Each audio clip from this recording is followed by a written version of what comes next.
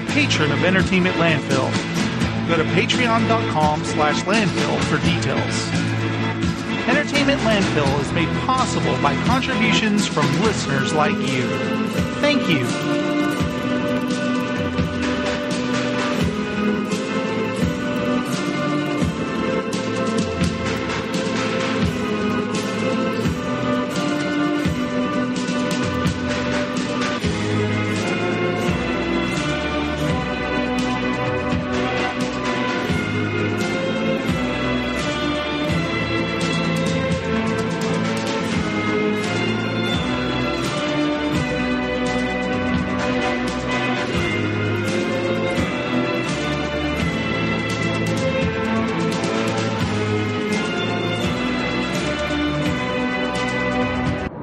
Hello everyone, it's time for Entertainment Landfill News.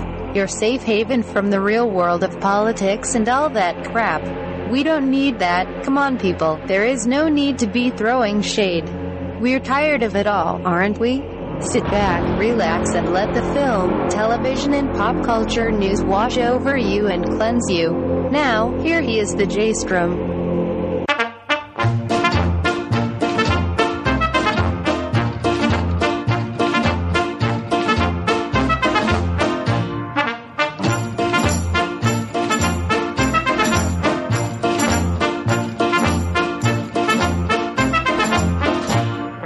Entertainment Landfill presents Landfill News with your host, the J-Strom.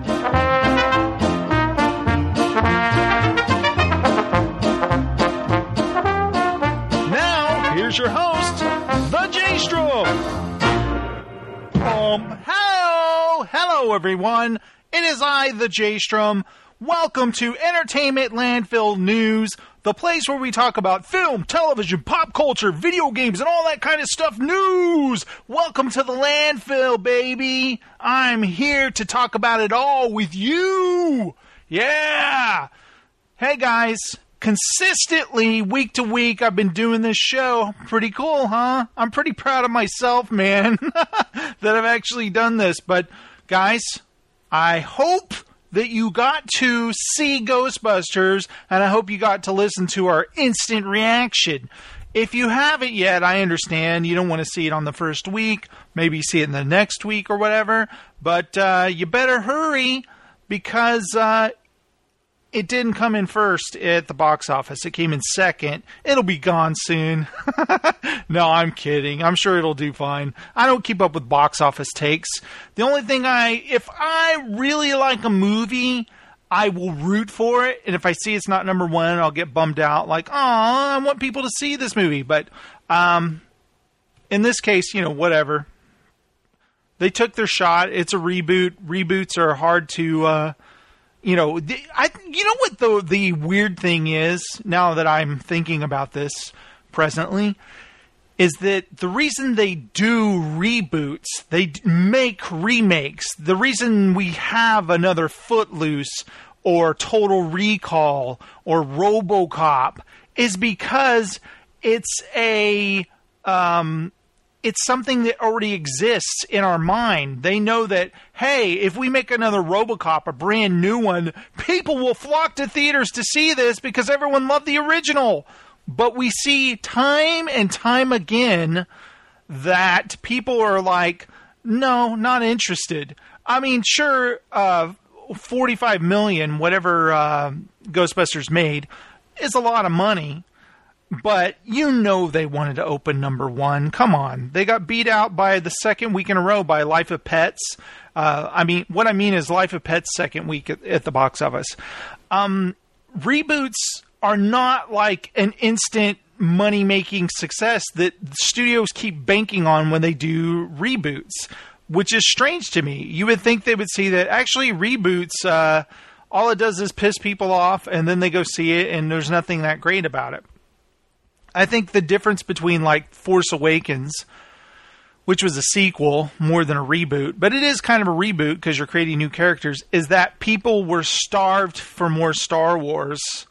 It's kind of a different thing if you think about it, Star Wars. You can't really lump it in with other reboots because Star Wars has this everything else going on for it, whether it be books or video games or whatever. It's always on our mind, Star Wars fans and stuff, and we're always craving more Star Wars.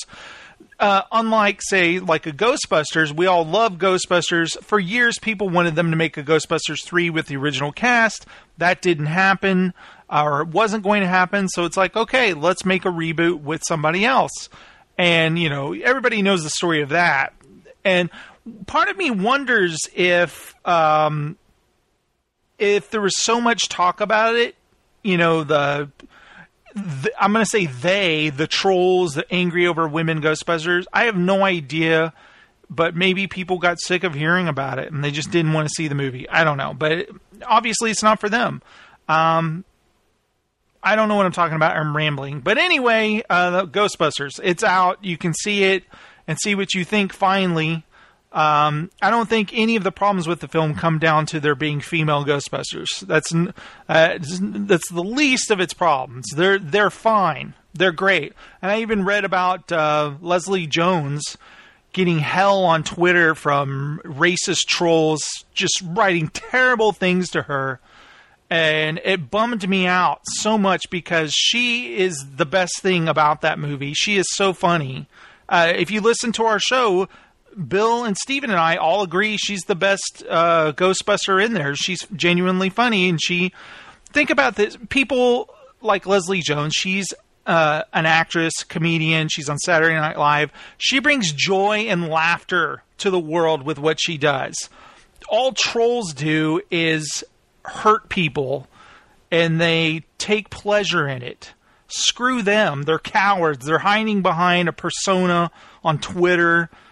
Just whatever. Just delete them all.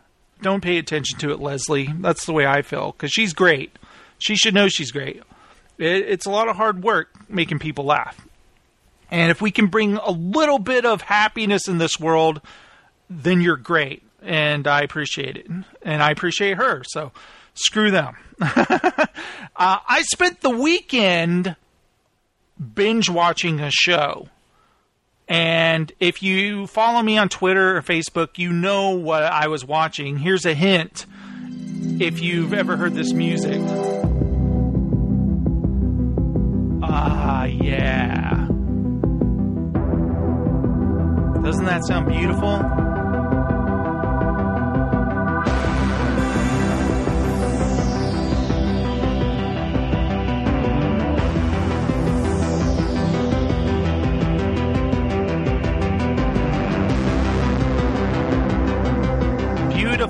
Beautiful theme.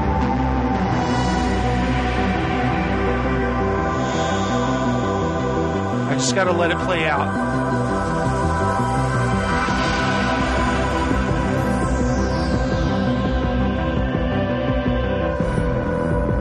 Oh man, I binge watched the new Netflix series called Stranger Things with my wife. We started Saturday morning. I knew I wasn't going to be able to watch it on Friday when it first appeared on Netflix because of other things, and I knew we were going to see Ghostbusters and then record a show afterwards. So, okay, first thing Saturday, we're going to sit down and watch Stranger Things and see how far we get into it.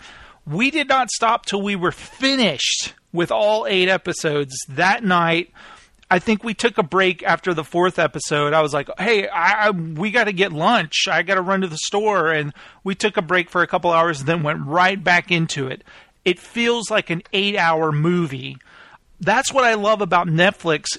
They can do this kind of storytelling where you don't have to do previously on Stranger Things or do the false act breaks that you have to do because of commercials. Netflix makes this storytelling possible, this ongoing storyline where basically they've broken off into chapters. It's 8 chapters is the way the story is, and it feels like a Stephen King novel.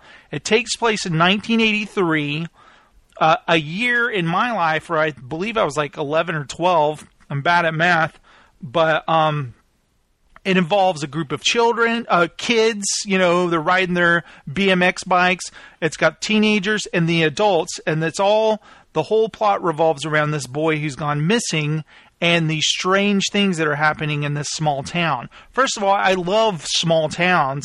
Think of Mulberry, the town that I've kind of established in my imagination and created Nowhere in Mulberry or whatever. But that I love this type of story, and you'll read everyone's. It's kind of a love letter.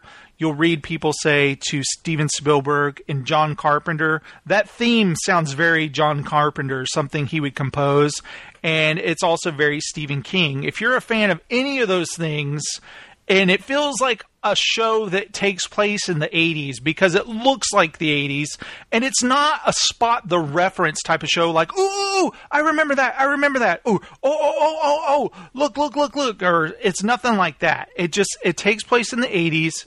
People wear the clothes they wear, or the cars are the way the cars are, or etc. You'll see a trapper keeper in there too, which is amazing. That was the one thing I was like, dude, that's a trapper keeper. You know, we all had trapper keepers in the 80s. And it's just an amazing show, an amazing story.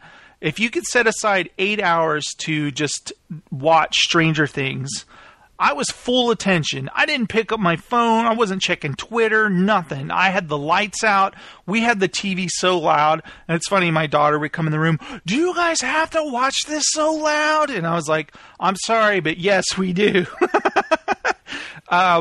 We drive her crazy because we're like, come and watch it with us. She's like, nah, I don't want to sit here for 8 hours. And it's like, yeah, I don't blame you. But it's got all these great 80s tunes in it also.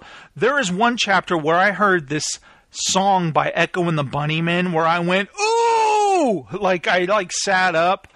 Nocturnal Me. It's such a great song on the album Ocean Rain. One of my favorite albums of all time until, I don't know if you guys have done this, when you over-listen to an album and then you're like, okay, I've heard this enough in my life, and you don't listen to it for like 10 years. So I probably haven't heard that song in 10 years. So when I heard it in the show, I was just like, wow. And they used it so effectively, so setting the mood and the tone perfectly. I'm just in love with this series. I can't say enough about it. I just want Bill and Steven to watch it so bad. To talk about it with them. I would love to do a show just where we talk all about Stranger Things. So it cannot come higher. How do I phrase the sentence? So I cannot recommend it enough. There you go. I did it. Yay. Jason, you did it. Now, okay, my phone's, it's making all sorts of noise. Let me mute it. There we go. I hate that I always forget that. Now, let's get into news, guys. Don't forget to watch Stranger Things, and we'll talk about that more. Nintendo to sell tiny Nintendos this November. This sounds cool. Picture an NES, the old gray and light gray box, sitting in the palm of your hand. Nintendo announced plans to get into the flashback console business this November with the release of a tiny NES, Nintendo Entertainment System. It's called the NES Classic Edition. It'll play 30 games and only retail for $60, which, if you think about the 30 games and all the joy you're going to get out of this, $60, man, that's a bargain. It'll have an HDMI port on it, so you can hook it up to a modern TV. You've never seen the games as crisp as you're going to see on this thing, and the games are built in, so there's no immediate way for you to play your own cartridges or change games on the device or anything like that. It'll come with an NES-style controller that has a Wii-style connector on it, so you can plug it into the nunchuck-like ports on the device itself or use it as an extra classic controller on your Wii or Wii U. How cool is that? The old controllers they're new, but they look old, will work on your Wii or Wii U. You can buy a second controller for only $9.99 to play those two-player games. Each game has multiple suspend points that lets you save the game and recall it later to continue. People seem to fall into two camps on this unit, with some expecting this thing to be way more functional than it is, and others who are just psyched to play some old Nintendo games and haven't figured out some other way to do that on a virtual console or flea markets or whatever. Or here's a list of Nintendo games that you can buy. And it's 30 games, but let me go ahead and name them. Balloon Fight, Bubble Bobble, which I remember being fun, Castlevania 2, come on. Those Castlevania games, this is worth it just to play those games. Donkey Kong Jr., which, we all love. Double Dragon 2, The Revenge. I remember the first Double Dragon, but I'm not sure about 2. Dr. Mario, Excite Bike, come on! Final Fantasy, Galaga. Galaga's endlessly playable. Ghosts and Goblins, one of the hardest games ever created. Gradius, Ice Climber, Kid Icarus, or I remember my friend Ray, Kid Icarus. Kid Icarus is awesome. It's like, isn't it Kid Icarus? Or is he saying it wrong, or am I? Kirby's Adventure, Mario Brothers, Mega Man 2, Metroid? Are you kidding me? Ninja Gaiden, Pac-Man, or Ninja Gaiden, by the way. Punch-Out featuring Mr. Dream. I don't think... they took Mike Tyson's name off it eventually, I think when he was incarcerated. Star Tropics, Super C, which is a Contra game, Super Mario Brothers, Super Mario Brothers 2, Super Mario Brothers 3, Tecmo Bowl. I remember I never really cared much about football, but Tecmo Bowl is a fun football game. The only thing is you need a super long TV, or at least you did back then, but now we have widescreen televisions. This is going to be awesome. I would love for them to work in a widescreen feature, but I think I'm thinking way too ahead of myself because the arcade game was like this 3 monitor setups of a football field, and the Nintendo version wasn't like that, obviously. So never mind what I was saying. And finally, The Legend of Zelda and Zelda 2: The Adventures of Link. For the record, I think this is a near perfect list of games. This is a guy on a giant bomb saying this. For a thing designed to be sold at like Urban Outfitters and Target and some end cap somewhere. Hey, I used to love these damn video games and impulse buy it. I mean, I might put Contra on there instead of Super C, and I refuse to recognize Mr. Dream as the card-carrying member. And no one in their right mind actually wants an NES version of Pac-Man or Galaga. But yes, this is a nice varied list. It sounds cool, man. The one game that I remember getting hours of joy with my childhood friend Ray, again, RC Pro-Am was this awesome, twitchy racing game where you're racing radio-controlled cars, and it was so fast-paced, and I just remember it being awesome. Oh, man, I wish that was on there so bad. And also Blaster Master, that would have been cool. But still, that's $60, man. I'm getting that for my daughter. I'm like, you know, one thing that's funny about these kind of retro game things or collections, and I think I've only played a couple of them, but I think they're neat for a few minutes, and I quickly lose interest. But Nintendo, it's right in my wheelhouse. I remember when the NES came out. By the way, never owned a Nintendo, an NES. My best friend Ray did, and we hung out all the time, so I'd go over to his house. I remember spending the night and us playing Metroid all night long.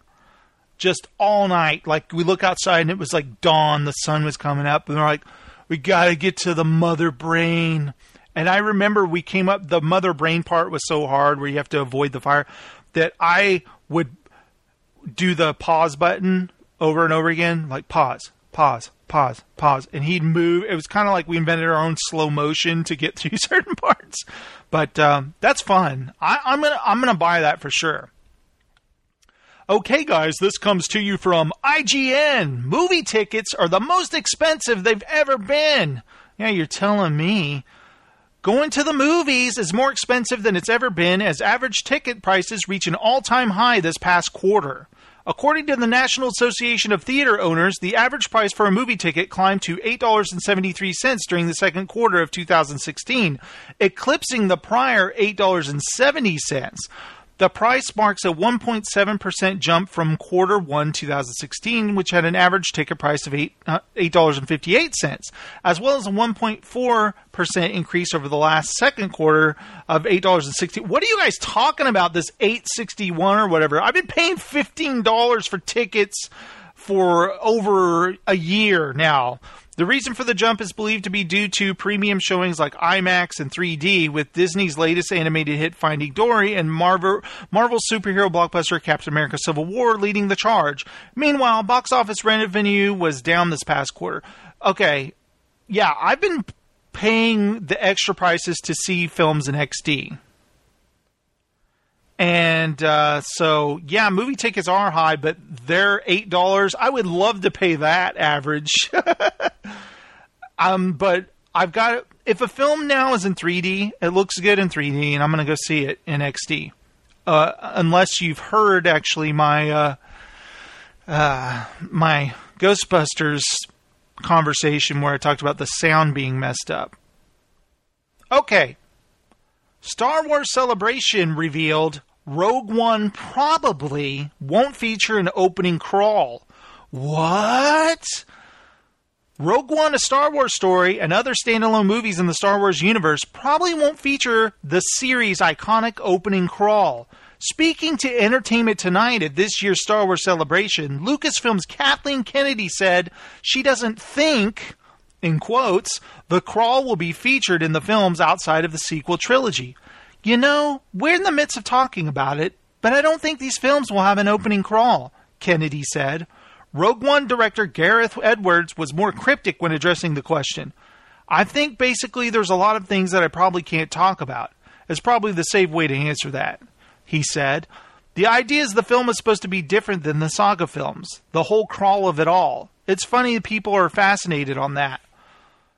The other ways Rogue One is deviating from the Star Wars formula, there are 6 things we learned about the film from its cast and crew at the Star Wars Celebration. And I'm supposed to click on that. I shouldn't have read this. What I love about these things is that they always play videos with it. Rogue One, a Star Wars story panel bore a lot of delicious info fruit today, including a new reel of footage, a new poster, and a new planet. But unfortunately, no new trailer. It also featured an extended section featuring each lead character on stage discussing their characters, very often giving out new information about them in the process. Here are a few of our favorite new chunks of backstory straight from the actor Shapes Horse Mouths. They're trying to be clever, but all it did is fill my mouth with marbles. The team starts being just the two of them, Jyn and Cassian, but as the story continues to grow, and like any team, there's friction. Oh, shut up. I don't want to read this. We'll learn when we see it in the theater, guys. Okay, guys, Xbox One S release date revealed. That's right. If you want to buy a newer, white, shiny Xbox, you can. Microsoft has revealed the 2 terabyte version of the Xbox One S will be hitting shelves on August 2nd for $399, which is really good price, I think.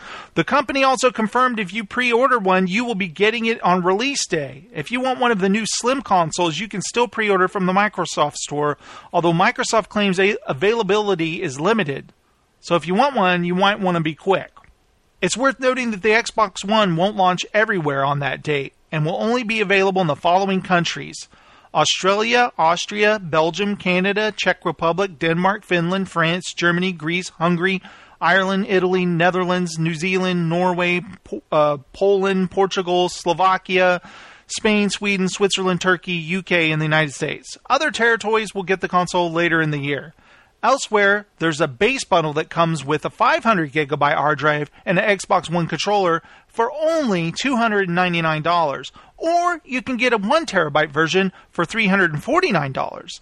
Microsoft says more details on the specific availability dates of these 2 options will be shared soon, but the belief is these should also be coming in August. Sounds cool. Okay, guys, remember a while back, how long ago was this? A year ago that we played Rise of the Tomb Raider on the Xbox One? Well, guess what? It's coming to PlayStation 4! That's right, Rise of the Tomb Raider, the second game in the rebooted Tomb Raider franchise, is coming to PlayStation 4 on October 11th. It will be a special edition titled Rise of the Tomb Raider 20-Year Celebration, and will include the game with all of its downloadable content. That's right, all the DLCs you have to purchase otherwise on the Xbox One, you now get them on one disc. In addition to a new mission, new modes, and other extras, the game's new mission called Blood Ties will have players defend Lara Croft's mansion from an onslaught of zombies. How awesome is that? It will also feature support for PlayStation VR and allow players to play as Lara, I should have been saying that the whole time, through a first-person perspective for the first time in franchise history. 20-year celebration will also add an optional higher difficulty level to the story mode, bringing online co-op to the game's survival mode, Endurance, and include new outfits and character models for Lara that span the franchise's history. The content added with the 20-year celebration will also be available with the Xbox One, and Windows, PC, and VR support will be exclusive to the PS4. Ha ha ha! Rise of the Tomb Raider was initially exclusive to the Xbox when it was released in November of last year, and the Windows PC version followed a few months later. The game was announced for a holiday 2016 release on... Who cares? It's coming out, okay? Shut up. Shut your mouth. Guys, are you fans of Firefly like I am? Are you guys brown coats? Because Dark Horse announced a new Serenity comic. No Power in the Verse is coming. Although Joss Whedon's acclaimed show, Buffy the Vampire Slayer, only lasted 7 seasons, his follow-up, a space western called Firefly, was canceled after barely 1 season. Luckily for fans, the series has lived on in other media. First in the 2005 sequel film Serenity. I wouldn't even call it a sequel. It's just a movie, based on the same property, right? And then in various Dark Horse comic series. Here's what I want to know. Are these comic series any good? Because a lot of times, I bought the Chuck comic books, guys. I thought it was so cool when I found that. It was like a trade paperback with all the 5 issues of a Chuck comic released by Image Comics back in 2005 or something. No, not 2005. It was 2007. 2008 or something like that. Sorry. The show didn't even come out until 2007. But I'm reading it, and it's not the show. It's just it's kind of funny and cheesy or whatever, but it's neat to have. But is this going to be this is the Firefly I remember in this comic book form? I don't know. But I think that it's the characters and the relationships first and foremost that keeps people coming back for more, followed pretty closely by the richness of the setting and backstory. Comic writer and iZombie co-creator Chris Robertson tells EW, there's just so much to explore. Robertson is now getting his own chance to explore the world of Serenity with a new comic from Dark Horse, Serenity, No Power in the Verse, illustrated by Georges Jeanty. I don't know how to say this guy's name. Jeanty illustrates the previous Serenity comic, Leaves on the Wind, and No Power in the Verse picks up a year after the conclusion of that storyline. The characters have been busy in the meantime, Robertson teases. They're just wrapping up a job, and they get a call from an old friend who is in desperate need for their help. Things get complicated pretty quickly. I can't wait to find out what happens. The title of the series harks back to one of River's most famous quotes from the original series that, "No power in the verse can stop me."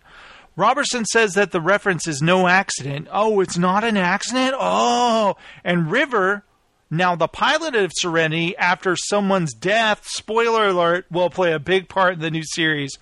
River plays a pretty central role in this story, and in more ways than one.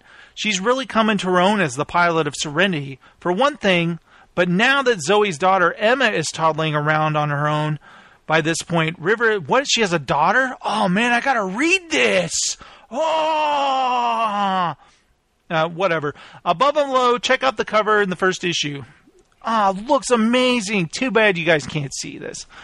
Yeah, whatever. Did you guys play Life is Strange? The really cool looking video game that was released in chapters? Well, you didn't? Neither did I. I have watched some people play it on Twitch, and it looks amazing. Looks really cool. But get this. The first episode of the narrative adventure game Life is Strange will be free to download across platforms from tomorrow. Publisher Square Enix says the change is indefinite. It's clearly a move to get more people interested in the episodic game, and if you get hooked on episode 1, you'll be able to pick up the other 4 parts for only $16.99. Life is Strange won multiple awards, including a BAFTA for Best Story, and featured among our favorite games of 2015. This is Engadget saying this. Its developer, Don Todd Entertainment, says it's really glad that Square Enix has made this decision, so more players can begin their journey and see why people have fallen in love with a game for themselves. You'll be able to get Episode 1 gratis July 21st on Mac, PC, PlayStation 3, PlayStation 4, Xbox One, and Xbox 360. Sounds wicked awesome! And my daughter, she might want to play this. I know it's got F-bombs, but I can't protect her forever. Okay, guys. Dead Rising coming to PS4, Xbox One, and PC. The original game was an Xbox 360 exclusive. A set of PlayStation 4 trophies showed up sometime over the weekend that hints that Dead Rising, an Xbox exclusive when it launched 10 years ago, is coming to the PS4. Capcom replied to say that Dead Rising is coming not only to the PS4, but also Windows PC, Xbox One. Additionally, Dead Rising 2 and Dead Rising 2 Off the Record will be coming to PS4 and Xbox One. No launch dates were given. The publisher said more news will be coming soon. The original post follows. Dead Rising was a hit on Xbox 360 when it launched in 2006 and did much to usher in a craze for zombie-themed games on the latest console generation. Persisting in the newest one, an homage to the George Romero zombie classic Dawn of the Dead, the game was followed in 2010 by Dead Rising 2, which launched on the PS3 and Windows PC as well. The original protagonist, Frank West, came to the PlayStation 3 first in 2011. A reimagining of the first Dead Rising 2 with whatever. I should skip the last paragraphs of all these stories. But anyway, I remember seeing that first trailer for Dead Rising, on the Dead Rising on the Xbox 360, and I thought it looked amazing. And then I played it, and it's not that great. And I can only imagine it looks like shit now on the PlayStation 4. I mean, sure, it's playable and you run around, but if you play Dead Rising 3 on the Xbox One, you're playing a game that's the same thing pretty much. And the most annoying thing about that game is you have a clock. You have a timer. You better get moving. You can't explore that much because you have set times you need to be places. So, I mean, it might be fun if it's real cheap. They haven't announced the prices or whatever, but if it's like $5 or something, it might be fun to play for a day. Okay, guys, Netflix's Making a Murderer is getting new episodes. By the way, can I just say, only person on the planet that didn't watch this show is what I feel like. Everybody was talking about it last summer, I think. Now everybody's talking about Stranger Things, and I did see that. Netflix's popular documentary series Making a Murderer is getting additional episodes that follow up on the first season stories of Stephen Avery and Brendan Dassey. The show followed Avery's case after he spent 20 years on jail on a rape conviction before DNA evidence proved his innocence. Is this a spoiler? He was exonerated in 2005, and his case led to reforms in how eyewitness testimony is treated in court. After his acquittal, Avery was tried on a murder charge along with co-defendant Dassey in 2007, and the first season examines the ongoing trials in that case. New episodes, according to the network, will provide an in-depth look at the high-stakes post-conviction process as well as the emotional toll the process takes on all involved. Each episode will provide interviews with Avery's new lawyer, Kathleen Zellner, as well as additional interviews with family members and friends caught up in the case. Wow. So if you're a fan of that show, check it out. I did not see it. Okay. Here's something interesting that Bill sent me. Okay. If you saw Ghostbusters, and whether you didn't or not, this isn't a spoiler. There's a part in the film that they show in the end credits. And it's not like a cutscene. It's not like a... picture this. The end credits happen. You see all the people's names. And then in the backdrop, they show scenes that weren't in the movie, almost like they were in the cutting room floor, right? And they're like, oh, what was that? And you don't hear any dialogue or anything. But there's a part in the movie where the bad guy can control the police like puppets, and that's it. They don't really go anywhere with it. But we see in the end credits that he made them dance, and they're all dancing in unison, and it looks really silly. And you're like, oh, no wonder they cut that from the movie. It looks ridiculous. Well, I wondered about it, and Bill and Steven and I wondered about it. But an article came out today in the Hollywood Reporter that says Chris Hemsworth's cut Ghostbusters dance sequence cost Sony 7 figures. What? Director Paul Feig said of scratching that pricey choreographed number to the set of Bee Gees' You Should Be Dancing from the film was the biggest decision of my life. Director Paul Feig has said that cutting the Ghostbusters dance sequence starring Chris Hemsworth was, hey, didn't I already read this? The biggest decision of my life. Why did they do that? They put a paragraph and then the same paragraph, smaller. But a source on the film tells the Hollywood Reporter that it was an expensive one, too. The scene cost in the low 7 figures and took up to 2 full days of shooting, not including rehearsal time. Mixed audience reactions during test screenings of the scene in which Hemsworth possessed receptionist leads NYPD officers. That's not spoilers, guys. You guys see that in the trailer. He leads NYPD officers and camouflage-clad soldiers in a choreographed dance number to the Bee Gees' You Should Be Dancing. It led filmmakers to move it into the closing credits. It now plays after several deleted scenes, including one featuring Sigourney Weaver. Sorny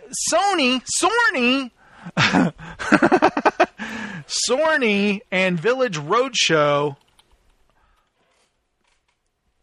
surely would like to have a chunk of that change back, as the film, with a net production budget of $144 million, will have a tough road to profitability after a $46 million debut. There's Magnetbox and Sorny. A Sony rep denied the amount quoted and said, you should check your source. The cost is absolutely wrong and completely overinflated. Feig's rep did not respond to a request for a comment of what the budget of the movie was. See how they went there? They kind of said this, but they really, it's not about the dance sequence, which I wondered what it was. They just want to talk about, hey, look how much money you wasted. You guys suck. Okay, we all know that Anton Yelchin recently passed away, and it's really sad. And, of course, the new Star Trek film is coming out, and he plays Chekhov. And some people have wondered, what are they going to do with the next Star Trek film? Are they going to get another guy to play Chekhov? That'll be weird. Well, J.J. Abrams says Star Trek 4 won't replace Anton Yelchin. 1 month after the tragic passing of actor Anton Yelchin, Star Trek Beyond producer J.J. Abrams has confirmed that Chekhov won't be recast for the next Star Trek film. Abrams told the Post Media Network, I would say there's no replacing Anton. There's no recasting. I can't possibly imagine that. And I think Anton deserves better.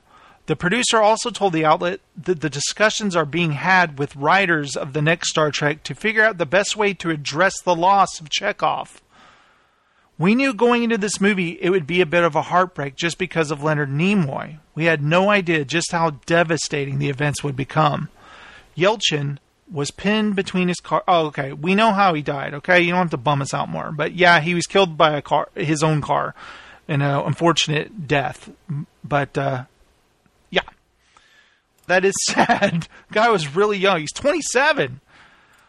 All right, guys, that is the end of all of my news stories. I just wanted to say that Star Trek Beyond. Wait, I cannot close out on that sad story. What am I doing here? I've got to come up with another story real quick. But I will say this. Star Trek Beyond does come out this Friday, and I will see it. Steve and I will be seeing it. It's got a 93% on Rotten Tomatoes. And by the way, I gave a hard time to, what's-his-face, Richard Roper, about his Ghostbusters review, but he wasn't that far off the mark. But anyway, whatever. To each his own, right? Also, Ice Age comes out. Ice Age Collision Course. Yeah, they don't... Even my daughter is sick of these movies. She's like, why are they making so many of these? I'm like, I don't know. I don't know. But I'm really excited for Jason Bourne on July 29th. That's going to be awesome. Also, I'd love to see that one Batman the Killing Joke performance. You know, they're going to show it in theaters for that one night or whatever. And I'm curious to see how shitty the animation looks. Because I'm trepidatious over that, if that's a word. Is that a word, you guys?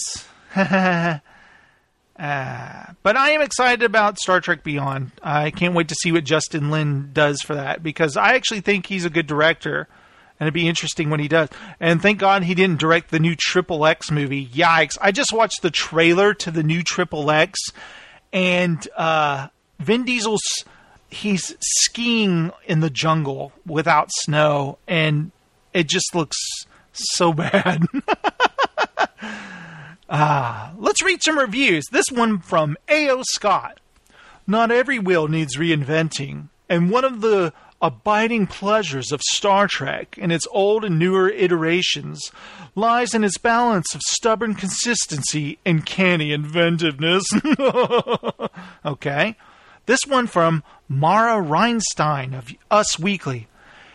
It's freewheeling enough to entertain a casual moviegoer, and faithful enough to satisfy a Comic-Con nerd. Okay. Allison Wilmore of the BuzzFeed News says, Star Trek Beyond is a snappy, diverting affair that nevertheless leaves a lingering feeling, like Kirk, that something's missing. Oh. Jake Coyle of the Associated Press says, Star Trek Beyond, like most of the rebooted properties flying around our movie theaters, delights in nostalgically resurrecting iconic characters and tweaking them anew. I give it 5,000 stars. Yay!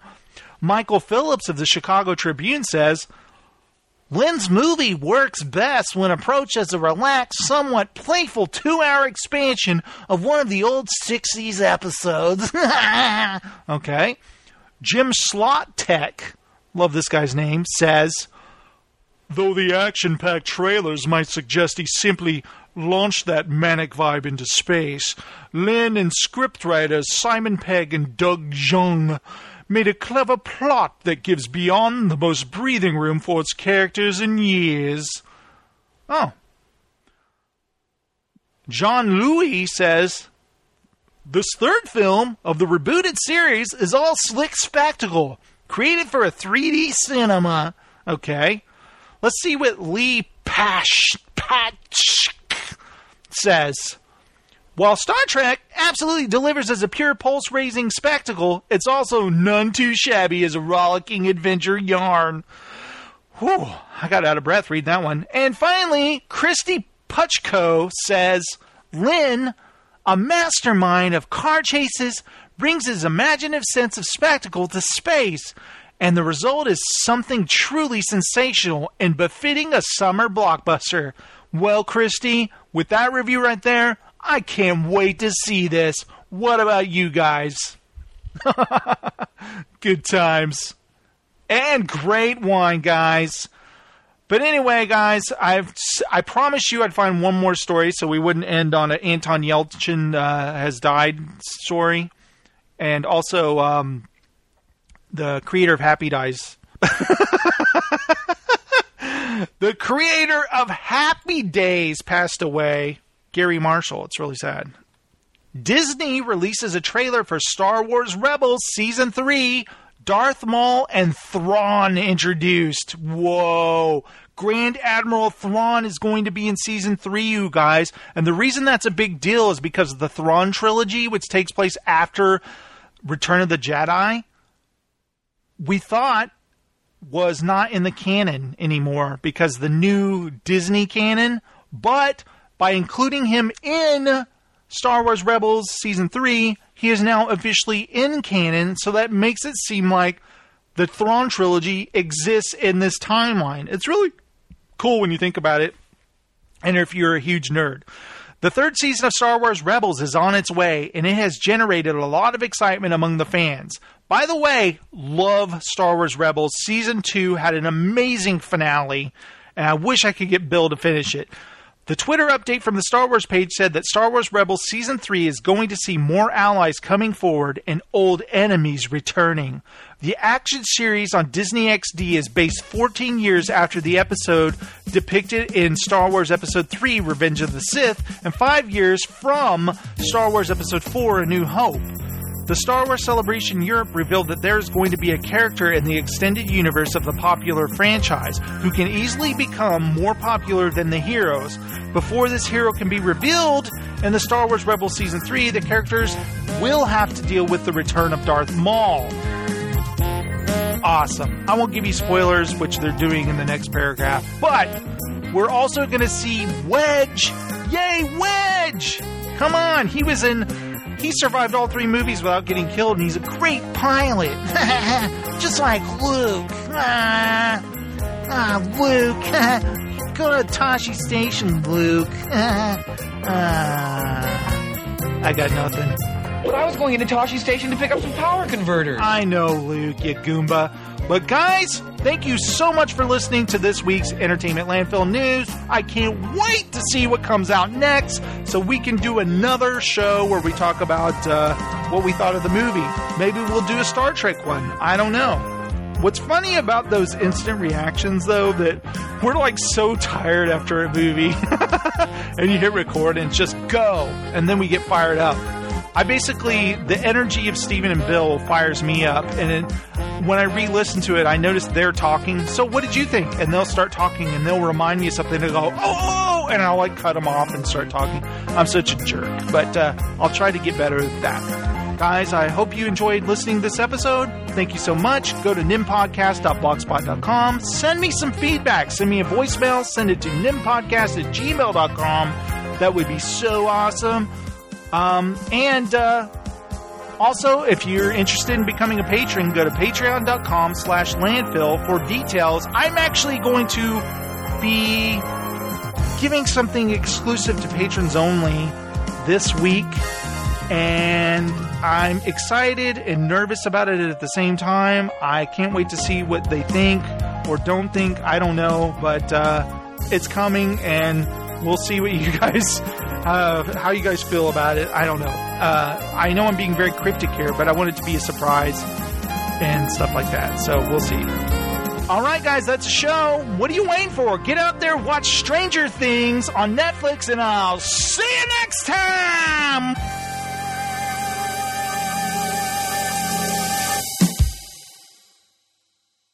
May the Force be with you. Wait, I don't want to get sued. May the Force be in your general vicinity. Yeah, that's the ticket. Now this is podcasting.